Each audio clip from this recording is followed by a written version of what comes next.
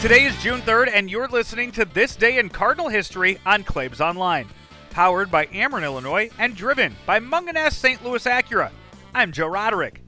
Michael Wacha was drafted by the Cardinals in the first round back in 2012 out of Texas A&M. He made his Major League debut in May of 2013 and went on to be named the NLCS MVP that same year.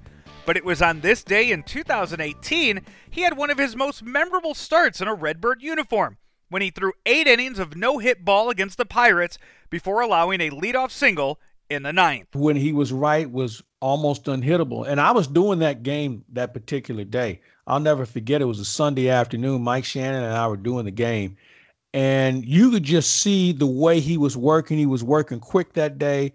He was coming over the top. He had established his fastball. And once he had his fastball going, the changeup was virtually unhittable. And when you would think about that game, they weren't even hitting foul balls hard off of him. I mean, it was that methodical in his approach. And Mike and I just kind of looked at each other. And Mike basically said in the 6th inning, we got a chance to have a no-hitter this afternoon. And you know the old adage, you can't mention a no-hitter. And Mike was the kind of guy who felt like, it doesn't make a difference what I say up here. He still got to go out and pitch. But that particular day, Michael Wacha was the guy that we saw in his rookie year with the Cardinals when he was so dominant in postseason play, and what we saw when he was healthy. Again, a guy who had some real interesting injuries that really slowed down his career. But when he's right and he has good fastball command, his changeup, when he comes over the top, is virtually an unhittable pitch. And when you think about Michael Wacha's time here in St. Louis, it's only fitting that his near no-hitter came against the Pirates, because when you think about dominating performances in Michael Wacha, the Pittsburgh Pirates seem to come to mind. I think that he has ownership. I think he carries around some ownership papers, a deed or a bill of sale or whatever in his pocket when it comes to the Pittsburgh Pirates.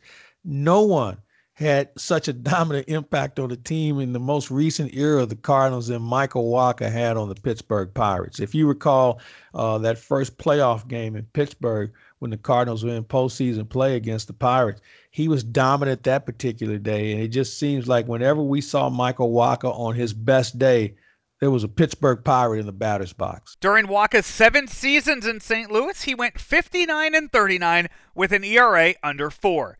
Following the 2019 season, Michael Wacha became a free agent and signed a 1-year deal with the New York Mets. You're listening to This Day in Cardinal History here on Claibs Online, powered by Ameren, Illinois, and driven by Munganess St. Louis Acura. St. Louis Acura has received the Precision Team Award 28 times, more than any other Acura dealership in the United States. The Precision Team status is the most prestigious and coveted honor that Acura can grant to its dealerships. The status recognizes those dealerships that demonstrate superior achievement in customer satisfaction, sales, and service training, along with customer follow-up and business management. Have you subscribed to the podcast yet? Check us out on Spotify, iTunes, and Google, or wherever you listen to your favorite podcasts, and add us to your list. You'll get brand new content delivered to your phone each and every day. For Claibs Online, I'm Joe Roderick. We'll talk to you tomorrow. We love talking to the president and chairman of Ameren, Illinois. He is Richard Mark. Emergency Operations Center acts as kind of a central command center, and everything is dictated from there. They tell the crews that are out in the field where to go, where the main breakers are to go to de-energize the line, and then they verify that that line is closed, and they're able to tell 500, 600, 700 people that are working out in the field exactly where to go to make the proper repairs to get our system back on in a storm situation.